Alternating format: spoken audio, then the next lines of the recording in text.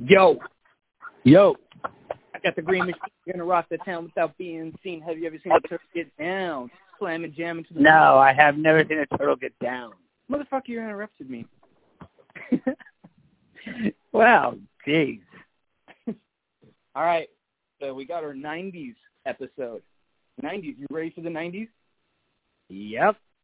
Dude, the 90s, man. What do you have to say about the 90s? There's a handful of really good movies, but then there was a lot of really bad ones. Power Rangers was dope, I would say. Ninja shit was dope. There's a lot of cheesy stuff. Street Fighter, bud. Street Fighter was a funny-ass movie. That's one of those that's so bad it's good kind of movie. All right, so you ready to do this quiz, bud? I'm going to go, Dan. I'm going to go and kick that son of a bitch bison's ass so hard that the next bison wannabe is going to feel it. Now, do you want to go home or do you want to go with me? Oh, I love him, dude. He's awesome. That was a classic movie. That's a classic line by Jean-Claude. And you've lost your balls. All right. So you ready for this questionnaire, bud? Oh, yes. Oh, by the way, we gotta submit ourselves to the Midnight's approval. This is Shooting the Bits. I'm Wizzo. I'm Jay. Party on. And this is our 90s nostalgia episode. And some of these questions might be a little shitty, but it's something we all went through and kind of one of those things where you like, I knew where I was when I heard this happening. All right, so the first one. What car was O.J. in his infamous 1990 car chase? It was a Bronco. It was a white Bronco. Yeah. Yep. Okay. Well, I don't know if this thing shows me answers. I don't know how I would remember. Yeah, it was a 1993 Ford Bronco SUV. Yep. All right. Let's see. What's the next one here? What was the name of the series that preceded Saved by the Bell? You mean... Wait. Pre? So that means before. Yeah. I don't know, man. I have no idea. I don't remember any show. Maybe the Wonder Years. All right, let's see what it was. Good Morning, Miss Bliss. I never even heard of that show. Okay, no, yeah, I actually don't remember that show. But she actually, Miss Bliss, was the name of the teacher that everybody loved in Saved by the Bell. She's a teacher that all of us kids really wish that we had a teacher like her. Pretty, nice, funny. Yeah. All right, which movie became the first? This is a movie I should probably be the one that guesses, right? Which movie became the first to gross $1 billion at the box office in 1998? 1998. That's either Saving Private Ryan or Titanic. Those 1998, right? I think so. Pretty sure. 1998. Yeah, those were like the two biggest movies at that time. I can't think of anything else. One of the Batman movies was in 1988. Forrest Gump was like 95, right? So it was like mid-90s. Think so. Yeah. I'm either going to go with Titanic or... I'm going to go with... Which one? Wait, when it said 1990? It said 1998. Yep. I'm gonna go with one of the Batman movies. Oh no, no. Because some of them did gross that. Some of them grossed it. All right. I think it would have been Batman Forever. I think. Let's see here. Here's the answer for 1998. The answer is Titanic. Oh, okay, yeah. Leonardo DiCaprio. Yep. Let's see here. Not a big Leonardo DiCaprio person. Not a big fan of him, but these so far, I'm skimming through some questions here, and they're all stupid. And he's just he's been in a lot of. In fact, here's a little quiz for you while you're doing that. What movie did he play in that kind of boosted his career, that started his real big career? It would have to be Titanic. Nope. I mean, is this a definitive answer? Just your opinion, man. Well, one of the first movies that I saw him play in, he was a little boy. And What's Eating Gilbert Grape? Yes. What was Eating Gilbert Grape? Yep. He played the little handicapped kid. Yep. I think that was the real starting of his career. He got he was really, really good in that movie. I think it showed his acting chops, but I don't really hit like high ground. It had to have been Titanic, man. I mean, that movie was a huge blockbuster. Oh yeah, it was. It was. Eating Gilbert Grape was what?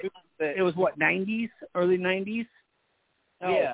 Well, it was one of those movies where like it must have been in the late 80s because bro, movies like Jurassic Park and Titanic and Terminator 2, you go and see them in the theater. That's how it was in the 90s. Whereas there's other movies like Eternal Sunshine of the Spotless Mind, or like What's Eating Gilbert Grape. You kind of find them out later in life when one of your friends is like, "Hey, have you ever seen this movie? It's pretty rad." Do you know what I mean? Whereas Titanic, like I saw that in the theater. I saw Jurassic Park twice in the theater. Like it's just those are the movies like you go to the movies for. Yeah, and like the Batman series is awesome. Like the original Batman movie was like one you wanted to see in the movie theaters.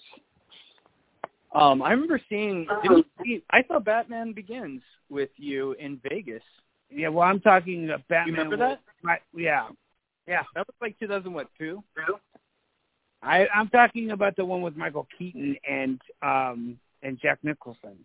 That was the first really 88 well done movie. Huh? The 1988 one, the first one? Yes. Did you see that in the theater? I think so. Yes, I did. I saw that one in the theater. Cool.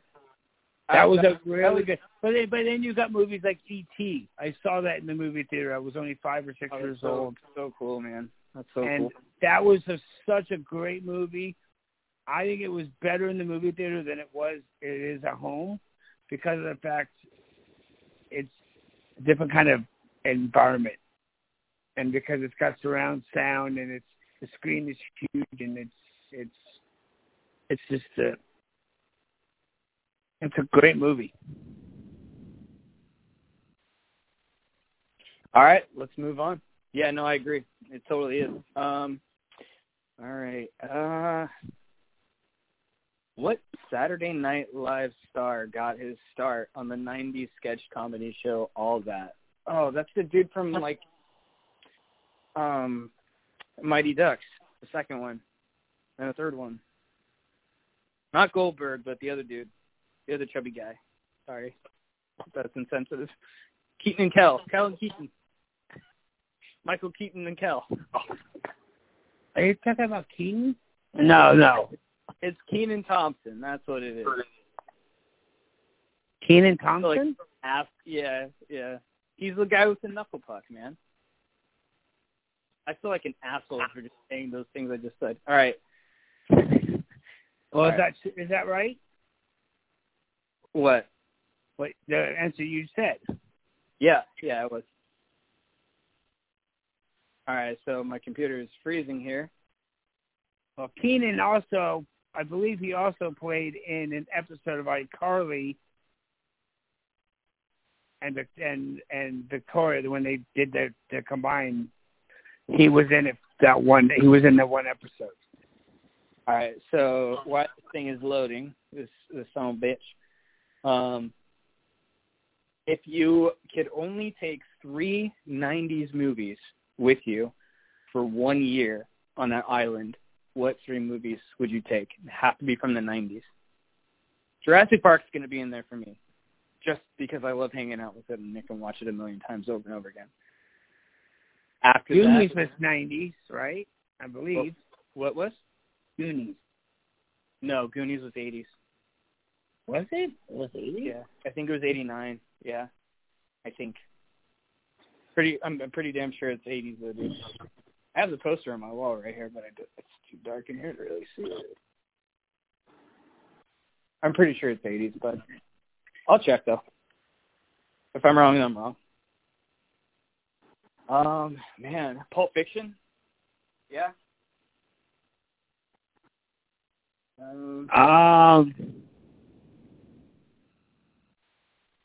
Yeah, Goonies was 1985. Yeah, 1985. Yeah. Ferris Bueller's Day Off was. That was 87. Was it? God, why am I? I know for sure it's 80s. Yeah, Jurassic Park, Pulp Fiction, and man, Tremors, Outbreak, and Home Alone. I love Tremors. Tremors is a great movie. It's super cool. It's fun. But there was also Hocus Pocus was on that list as well. No, Green Mile was 90s. Yeah, that's a great pick. That's a great movie. Sleepy Hollow was also 90s, and so was Twister. Yeah, but I can do without seeing those a lot. I definitely could watch Green Mile over and over again for sure. Yeah, I could watch Green Mile. And Quidney Down Under was also 90s, which was really good. Yeah. Tom Selleck was really good in that movie. What year was Frosty? Oh, The Professional was also 90s. Yeah, it was. I think that was 94. That was a great movie. My Cousin Vinny was also 90s. That was a good movie too. Few Good Men was also 90s. You want the truth? You can't handle the truth. I love Point Break was also 90s. It's another really good movie. Halloween Town, Sleepless in Seattle. Dude, these are all great freaking movies. The Little Rascals. Dude, there were so many good movies in the 90s. 90 to 2000, there was so many good. Well, I'll take that back. 90 to 99, where there were so many great movies. There's just a ton of movies. It's just crazy. It was also in the 90s.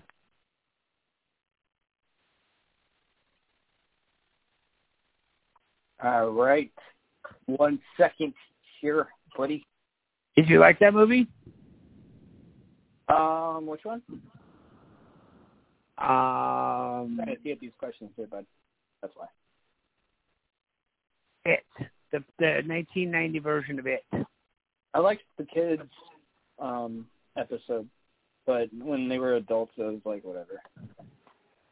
Yeah, well, they used in the 1990 version there was one of the characters was John Ritter was one of the characters. All right, you ready for some questions? Yep. All right, which 80s star is recognized by Guinness Book of World Records as the best-selling female recording artist of all time?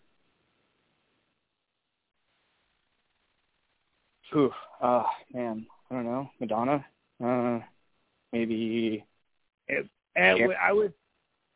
Yeah, other Cher, Madonna. I would say Madonna because she was really popular in the 80s and 90s. All right, the answer is Madonna. Yeah. Who encouraged the world to get down on it, in quotes, in 1981? Get down on it. What is that song? I feel like I know that song. Oh, I'm going to be embarrassed when I find out what this actually is, because I didn't know it. Get down on it. I don't know. I don't remember who the one that told me to get down on it. All right, so there's some damn screen. All right, it's Kool and the Gang. That's who. I should have known that. I should have too. All right, Depeche Mode had their first major U.S. hit in 1981 with which song? I don't know. So I don't listen to Depeche Mode. Is it All I Ever Wanted, All I Ever Needed, Here in My Arms? Is it that song? Yes. All right. I have listened to that song. It's Just Can't Get Enough, of course. We fucked that one up. All right. Yeah. Who claimed that I'm Still Standing in 1983? I have no idea. Michael Jackson. Is that your final answer? Yeah, that's my final answer. It's going to be wrong, but it's Elton John. All right. Oh. David Bowie appeared in what cult film in 1986? Oh, this is easy. It's Labyrinth. I don't know. I haven't seen it. Him and his genitals were displayed. Yeah, they were all over the screen. All right. So wait a second. Well, you got to see his genitals too? Dang. No, dude. He was just wearing white tights, and you could just see his bulge. Oh. It's just distracting. It looks like he's wearing a cup. I'm just like, dude, man, put your wiener away. Come on, man. Like, just put something on, like even a dress, anything, man. Come on, I want to look at this. Yeah.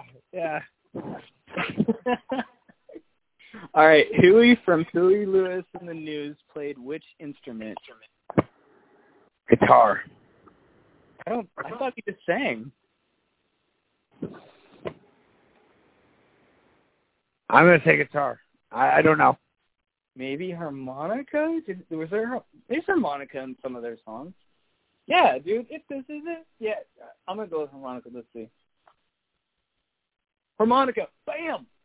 Mic drop on that one, bud. Yeah, shit. Okay. In what 80s year did Queen inform everyone that another one bitten the dust? So Another One Bites the Dust came out. What year did that come out? That came out 80. All right, so he died in 93. He did Live Aid in 80. I think it was 87, 86, 87, maybe 88. Okay. I would say 82 or 83. I'm a Queens fan, and I should know this crap. And he's got the one. Huh? I am too, and I should know this too. One of my favorite singers of all time. Yeah. All right, let's see what it is. 1980. That's crazy. 80. Wow. I was off. Yeah, so was I. I was thinking more like 85. All right, so Michael Jackson debuted his trademark moonwalk during which song in 1983? His moonwalk. All right, so 1983. That would have been. Off the Wall came out in 78. I'm going with Billie Jean. So that would have had to been it. No, it would have been Smooth Criminal. Because that album came out. That was the Thriller album in '83. And Smooth Criminal. All right, so I'm saying Smooth Criminal because that was doing the Thriller album.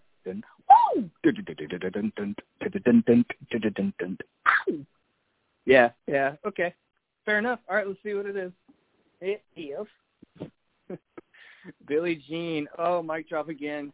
I'm on a roll, buddy. I hate you. But I was right on the album though. That's a Thriller album. All right, which no, I don't want to do that. Let's see here. Which female singer won a Grammy for Best New Artist in 1985? I mean, that's kind of screams Madonna. I'm going to say Madonna, but it could be Cyndi Lauper. All right. Cyndi Lauper, because Cyndi Lauper was really big that time, too. All right, let's see here. We are at Cyndi Lauper. You nailed it, bud. Nailed it. I don't know how I knew that, but Cyndi Lauper did a lot, and she did the Goonies song in the Goonies in what 85. They had a movie music video. Mm-hmm. Yeah. And the funny thing is that at that time, she was actually a manager in the WWE, and she went. And the people that were in that music video were actually, that was Roddy Piper and the Iron Sheik and a couple of the other wrestlers. She became very good friends with all of them. There's a little history. I didn't bet you didn't know that, though, that she was a manager in WWE for a while. It was WWF at the time. Yeah, no, I didn't know that. Yep. All right. Well, all right. So next one. Which Tool-themed MC won Best Rap Video and Best Dance Video at the 1990 MTV Music Video Awards? I'm going to say, wait, what artist? Tool-themed MC. I don't even know what that means. I guess I just throw it out there. MC Hammer. You're probably right. MC, rappers, whatever. Yeah, but it's just weird that they phrase it that way. All right, let's see what it is. MC Hammer, you got it, bud. Yeah. Was a big MC Hammer fan. Can't touch that. Can't touch this. And Too Legit to Quit. The Addams Family theme song, or the Addams Family song. Yeah, he did a lot in his career. All right, let's see here. Sean John's clothing was the fashion venture of the 19th icon, launched in 1998. So Sean clothing was the fashion venture of which 90s icon, launched in 1998? I have no idea. I've never even heard of this crap. George Clooney, but I know I'm wrong. It is it's P. Diddy. Funny. Well, I wouldn't have gotten that one anyways. I was just throwing a name out there because I didn't know. It took Mariah. This is what I did know because I'm a huge Mariah Carey fan. It took Mariah Carey 15 years to write which holiday hit in 1996. All I Want for Christmas is You. That's fucking terrible song.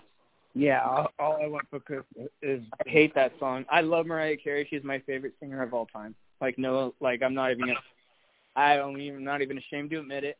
She's badass, but I hate that song. That song's so dumb. What's crazy is I get $3 million every December for royalties for that song. That's how much it gets played. $3 million? Damn. $3 million every December. I'll take that $3 million every once a year. Jeez. Yeah. I heard that. $3 million, dude. I wouldn't be rich, but I would live very comfortably for the whole entire year and wait for that big paycheck in December. Yeah, I'm trying to live off $3. Yeah, geez. All right, let's keep on here. Oh boy, Eminem released his album named after himself in 2000. What was it called? It wasn't Slim Shady, was it? Might have been. It could have been Marshall. Yeah, I think it was Marshall Mathers. Yeah. Let's see. And yep, that's it. Yeah. There's a lot of songs about his daughter in that. I love Eminem. I do too. He's very talented for being just a white boy. Yeah. And it's funny because even as a white boy, he makes some of these these black rappers go, oh my God, that's a white guy doing it. He does it almost as good as I do, or he does it better than I do. It's like crazy, man. He's got some talent. Oh yeah, for sure. All right, let's see here. Still teeing this up.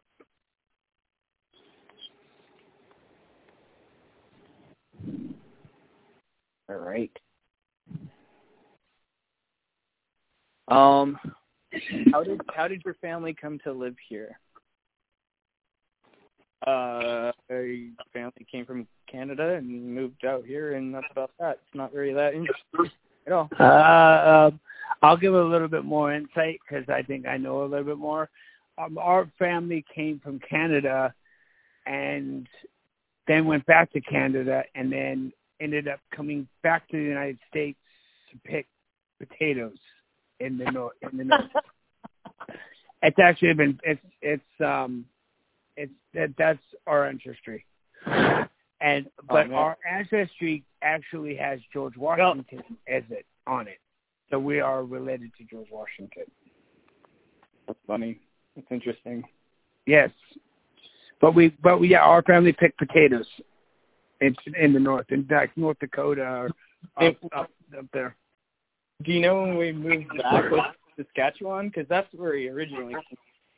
I don't know I don't know all of it. I just know that they went from Saskatchewan to the United States, and then they went back, and then they came back to the United States, and they settled here, and they were picking potatoes here. I think it was in North Dakota, but then our family ended up in California.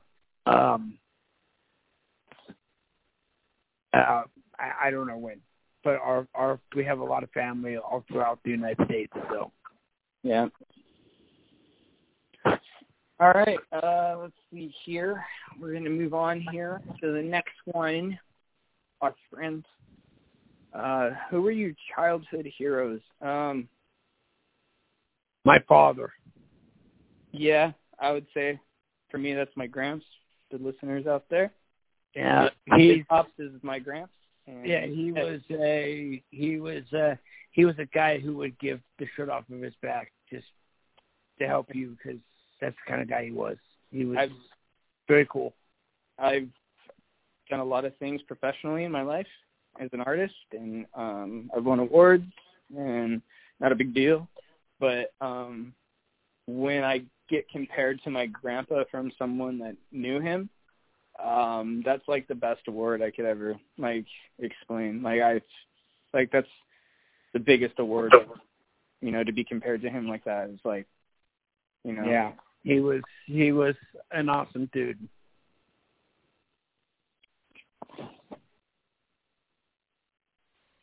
Were you ever mentioned in a newspaper? Yeah, actually, I've done a lot of artwork for newspapers, but I might not read personally.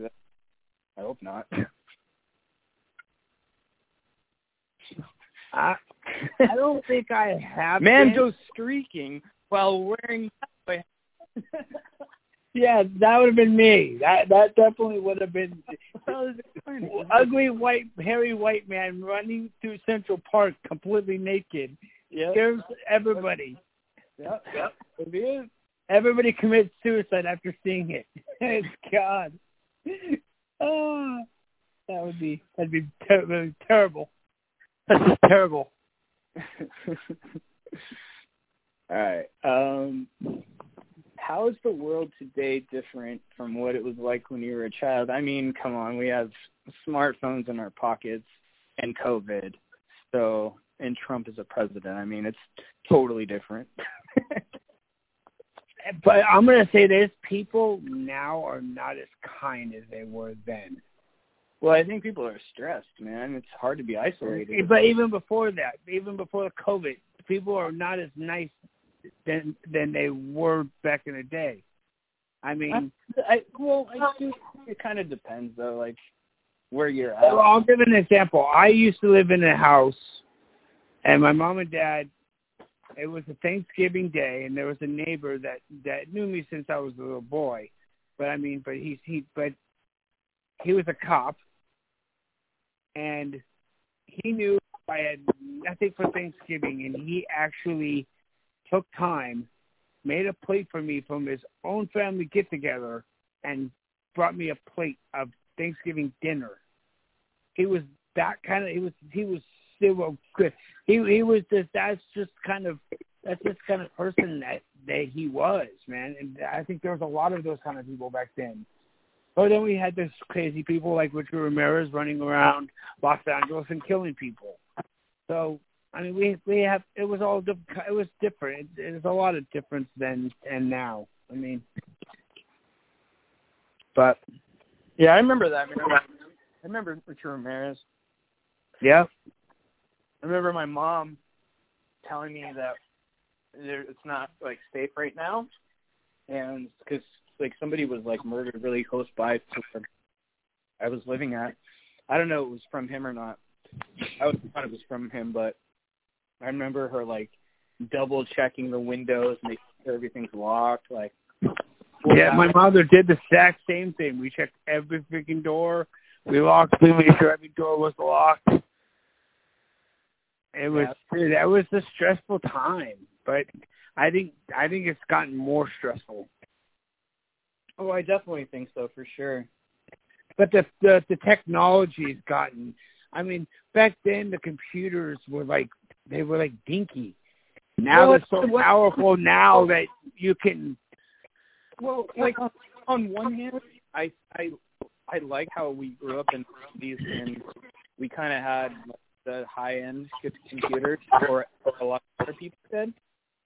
And we can play like Duke Nukem over the LAN and shit like that. But if there was a pandemic going on in the 90s, it would be way more annoying because like how fast we're so used to the internet right now, like. And because the internet wasn't. Our phones are better than the we had in the 90s. Yeah, and the internet is a lot faster now than it was then too. Yeah, exactly. Well, it was dial-up. Remember the America Online? Yeah. yeah. So there was a lot of difference. I mean, and even the movies were different than they are now. Yeah. I think they had more quality movies then than they do now.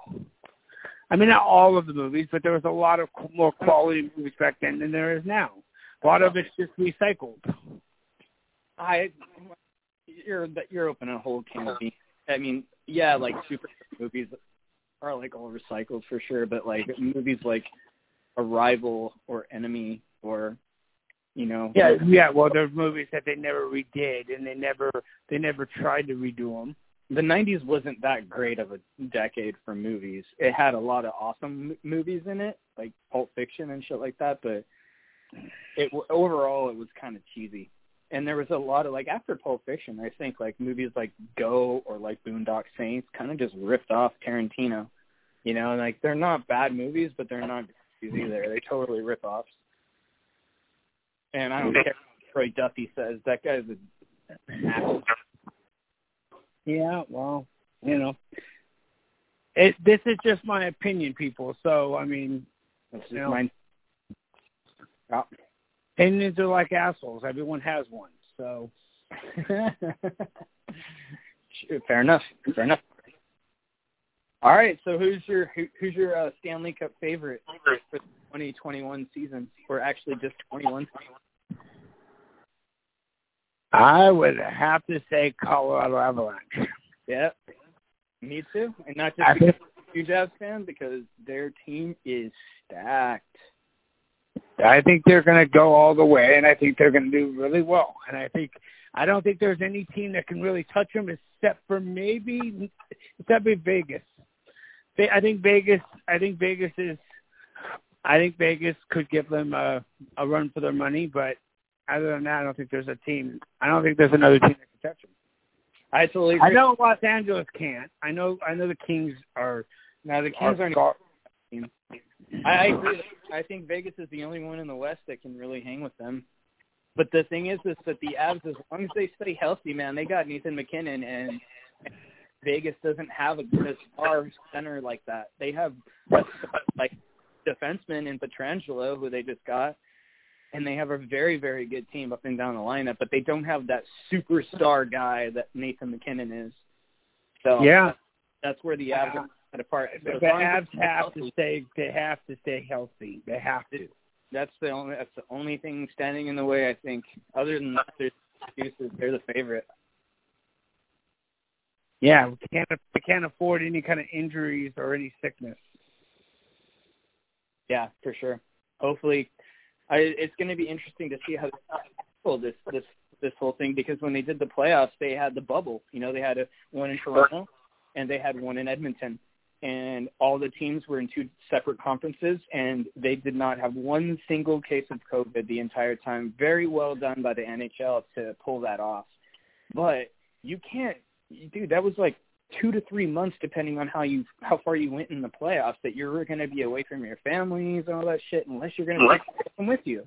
That's pretty gnarly to stay in a bubble like that. So when you're talking about like an entire hockey season, yeah, that's for 6 months or however. But then again, a lot of them are away from their families for 6 months, though, aren't they?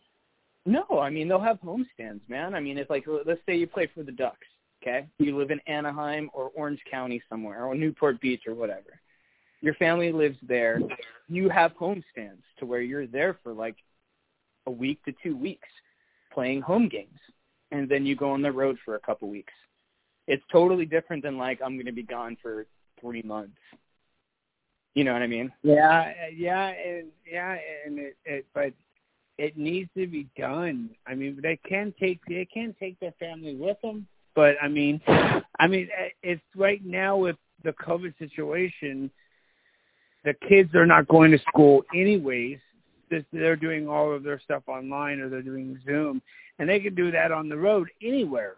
So I would think that a lot of these hockey players are going to take their families with them, so that their families will be in the bubbles as well, so they can still be together, you know, for the time while they're on the road. So at least the husband and wife, they can be together. It's easier said than done for sure, man, because it's just like there's so many things. Like, you're going to have to get somebody to watch your house for you, look after your animals, depending on what your circumstances are. Like, but most of those hockey players are extremely rich. So yeah, they're. Here's another thing, though, dude. Like, this is where there's been problems with the NHL. Like, I guess I think they said 56 games was the plan, and it's normally 82 games. So when you sign, let's say you sign $1 million contract, okay, you get paid every other week like most jobs in the NHL. You don't get that $1 million like right out of the gate. You get paid every other week for the entire year, and that entire year will give you that $1 million, and there obviously will be taxes taken out of it as well. So if you're like one of the like all-star players, you're making a shit ton of money, it's not as big of a concern. But if you're like a low-end money guy and you like bought a house and now you have a mortgage and like you were banking on what you signed your contract for, and now you're only playing 56 games instead of 82, you're not getting that whole $1 million. You're going to get like 65, whatever, like 650,000, something like that. So it fucks your whole game up. So a lot of players are kind of like, I think, stressing. Just, I know that they make a lot of money, but at the same time, like, they did also have like house investments and car investments and shit like that. Yeah. But I would hope that I think a lot of them look at it like, all right, this is. I think they realized that there was going to be. A lot of them have already had their contracts. They've been in their contract for over a year. Yeah, but they don't sign a 1 year contract. They sign a 4-year contract, right? Well, all contracts are different, but like how many years? But it doesn't matter. Like, what I'm saying is, like, if you're only playing 56 games instead of 82, you're not going to get paid that entire contract. Yeah. Unless the NHL is. If you're making $10 million of the All-Stars that makes $10 million or something like that, you don't really care. But if you're a guy that's like making $750,000 or something like that, you know, like you just have a loft, you don't even have a house, you know, and you bought something or whatever, and it's all this COVID stuff, and like, yeah, I mean, it's like first world problems for sure, but at the same time, it's like you do make plans based on an agreement and a contract that you sign. So if you're going to play less games, you're not going to get paid as much.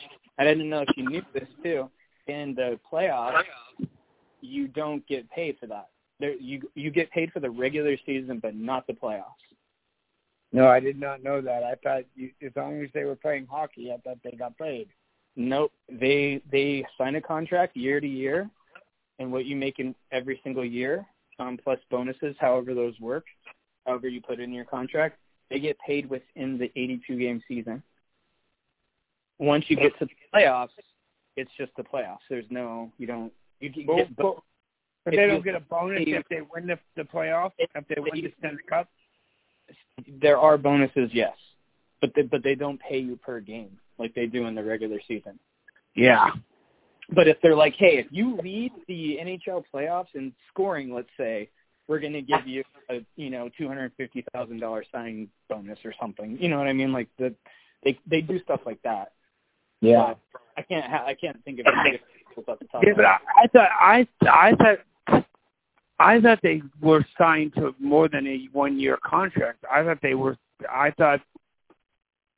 players like Gretzky, I know that he didn't sign a 1-year contract. They signed him to probably a 2 or 3 year contract when he was with the Kings because they wanted to keep him. But they offered him a lot of money to be a King and to sign that contract because of the fact of who he was. Yeah, no, I mean, there's a lot of contracts. I mean, the maximum contract you can sign is 8 years, and a lot of the star players sign contracts like that, like Austin Matthews, or I think Nathan McKinnon, 6 years. Connor McDavid, I think, was the full maximum 8. So yeah, there's a lot of all-star players they lock up for a long time. Yeah, because they want to keep that player because he's good for the team. Yeah. But then if that person decides after that person can buy his contract out if he chooses to. I believe. The team can buy a player out, but I think the player can hold out and say, like, I don't want to play for this team, and, like, I demand a trade, kind of like what happened with that team. I thought he could just pay his own I thought he could pay it. Yeah, I thought he could. No, what happens is, I don't know the exact percentage, but if you're a GM of a team and you have a player that is, like, you're really overpaying or whatever, you can buy them out, but you still have to pay them. I think it's like a third of what they were making. So you got to pay them for not doing anything.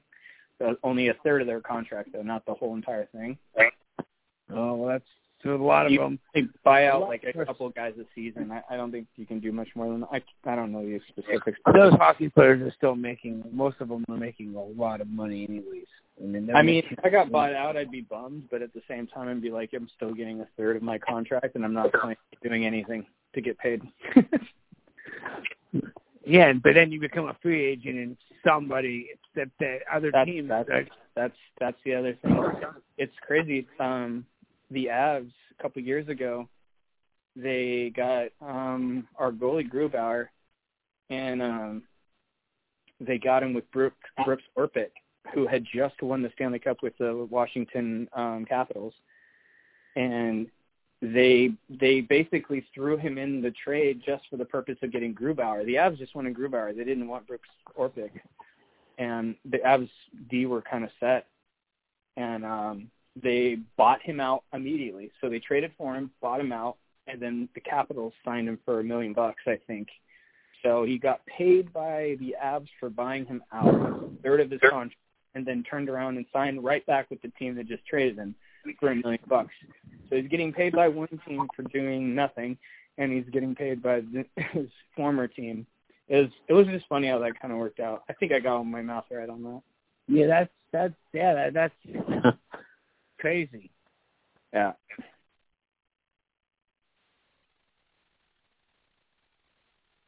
All right.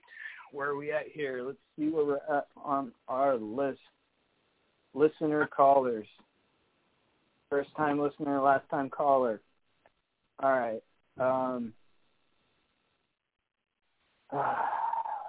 Nope. These don't apply. These are not applicable. What was your profession and how did you choose it? Oh, I don't want to talk about this shit right now. All right, let's move on. If you could have any other profession, what would it have been? And why wasn't it your first choice? Comedy, bud. I would love to have been a stand-up. But it also sounds terrible. I would have loved to be, I would have loved to be, I would have actually loved to be an actor and be in front of the camera and not behind it. Yeah, I'm a behind the camera. Because I think it would be awesome to, be in a movie. All right. Well, let's see here. What accomplishments were you the most proud of?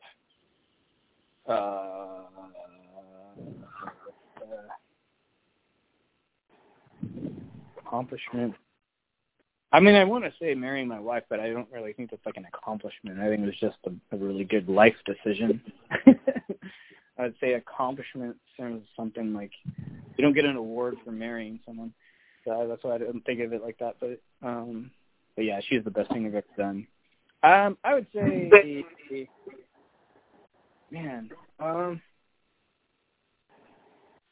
I would say when I wrote those songs for Maven when I was like 20 years old, and this is when we had like MySpace back then, and I remember that disaster.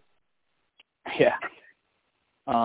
I was like hitting up people like left and right with bands that sounded similar like mine. It was like post-hardcore kind of emo shit, and just saying, hey, I see that you like this band. Check out my band if you get a sec. Thanks a lot, kind of thing. And I had 2 people in the span of a month tell me that the lyrics to the song like kept them from suicide. And that's when art kind of changed for me, where I realized that like you can do a lot of really special things that can help a lot of people, and even if you never even meet them, it's super fucking cool that that's a thing, and it totally changed my mindset. And I think that's I don't know how like emo they were being, how genuine that sentiment was, or but if they really were like struggling with suicide and a song that I wrote like kept them from it, like that's pretty fucking cool. And I would say that's one of the biggest accomplishments, I would have to say, for me. The other thing too is directing my first TV commercial. That was insane. Having to work with people, like there's like 30 people, cast and crew on set, and I was working with kids. And I'm telling you, any directors out there that are gonna, do any, like want to pursue directing, be careful with kids. I'll tell you a story. When we were on set, these kids never acted before too, mind you. And this was my first time directing something, and every single person, cast and crew, had been doing their jobs longer than I've been directing. It's my first directing gig. So I was nervous, dude. I got like 1 hour of sleep. And yeah, like a really good tip that totally worked for me. I learned this from Steven Spielberg, not personally, but like inside the actor studio. He was saying that like when you work with kids, you talk to them like they're adults. You don't treat them like kids, because then now you're the authority. You're like the grown up now, So they feel more like a peer, and they're like more free when you treat them just like a peer, not a kid, So that's one thing I did that really worked. The thing is that when you're working with people that are not used to being in front of the camera, when that camera turns on and they know it's on, they act differently. I don't mean act like in acting. I mean like they're aware the camera's on. So I thought about it and I was like, you know what? These kids have never been in front of the camera. There's 4 girls, and they needed to run over to the table where they were going to eat for a birthday party, whatever. So I'm like, all right, this is what I'm going to do. I went over to my cinematographer, and I was like, all right, dude, these kids, once they know that camera's rolling, they're acting like they know the camera's rolling, and they're not natural. So how about this? I'm going to tell them we're going to rehearse it twice. I want you to shoot the whole thing. I'm going to tell them that our DP is going to be like practicing his camera movements. You guys are going to be rehearsing, and then we're going to shoot. So they didn't realize we were rolling. And dude, I got it on the first take. Super, super good advice for any director that works with kids.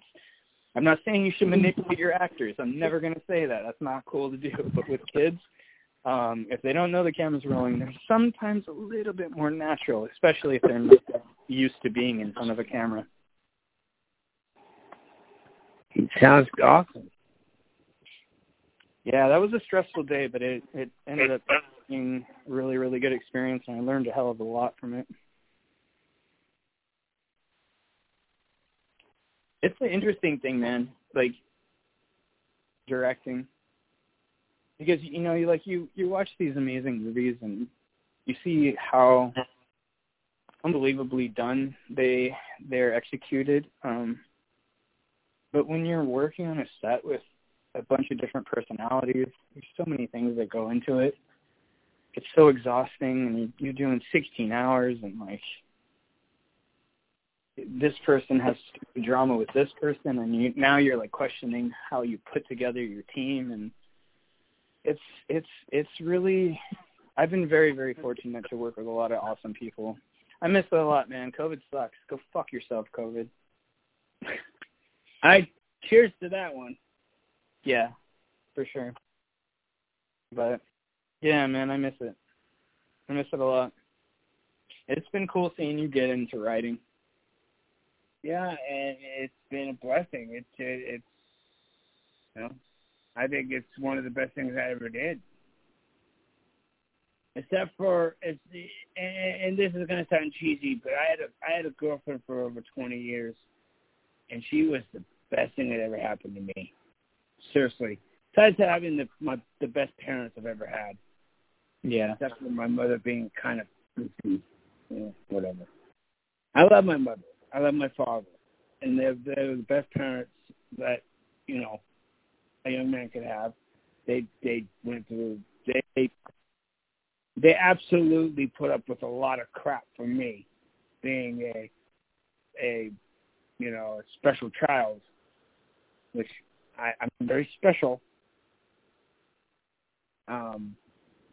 But I had a girlfriend for over 20 years who has a disability, but she was there for me through everything, and even at our worst moments, she would still stick by me.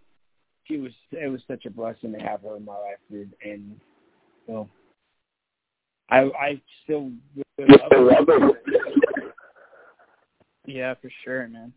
Absolutely.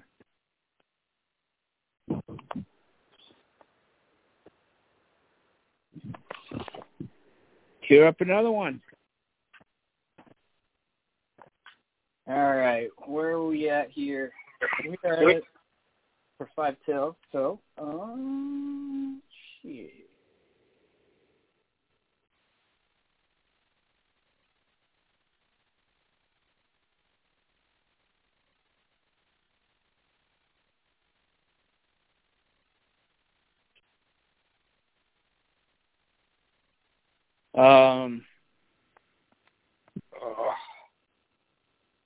Did you ever own a pager? Yes. Yeah, I did too. Mine was purple and see-through because I was thug like Mine that. was just a see-through. Yeah, you're dumb like that. All right, so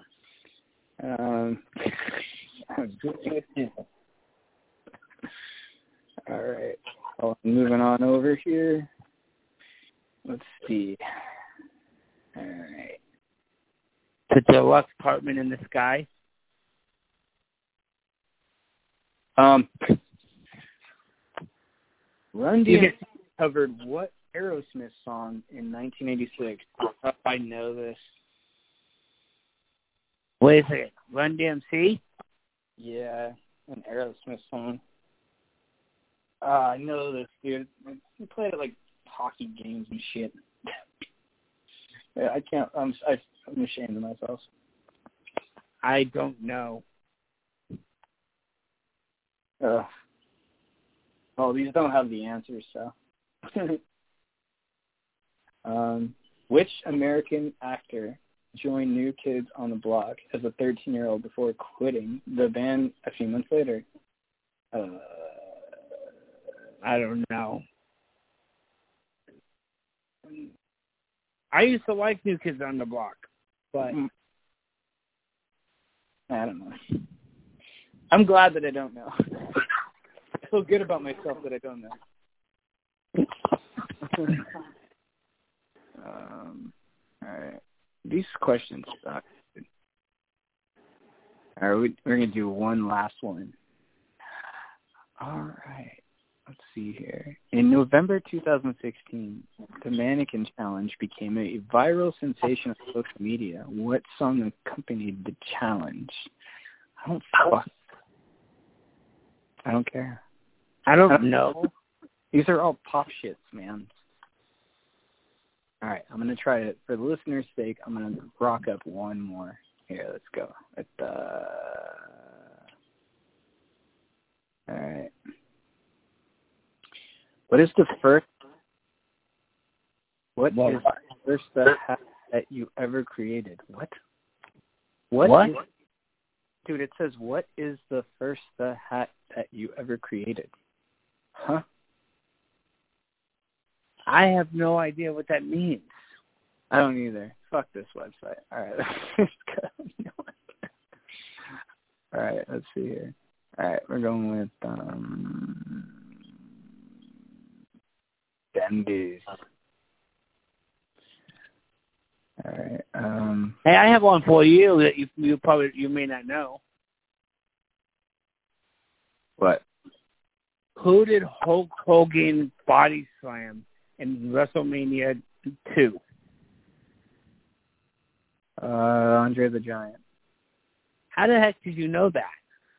Because those are the only two wrestlers I know of. Well, yeah, and that slam was heard around the world because it wasn't Andre. Yeah, it was Andre the Giant. He was a big man. Oh yeah, really big man. Yeah, and he was a soft giant too. He was a complete legend. And he was a soft-hearted giant. Oh yeah, no, for sure. Yeah. All right, bud. Well, I think that's going to wrap it up for Shooting the Bits this week. So I'm Wizzo. I'm Jay. Party on. See you guys next time. Take it easy.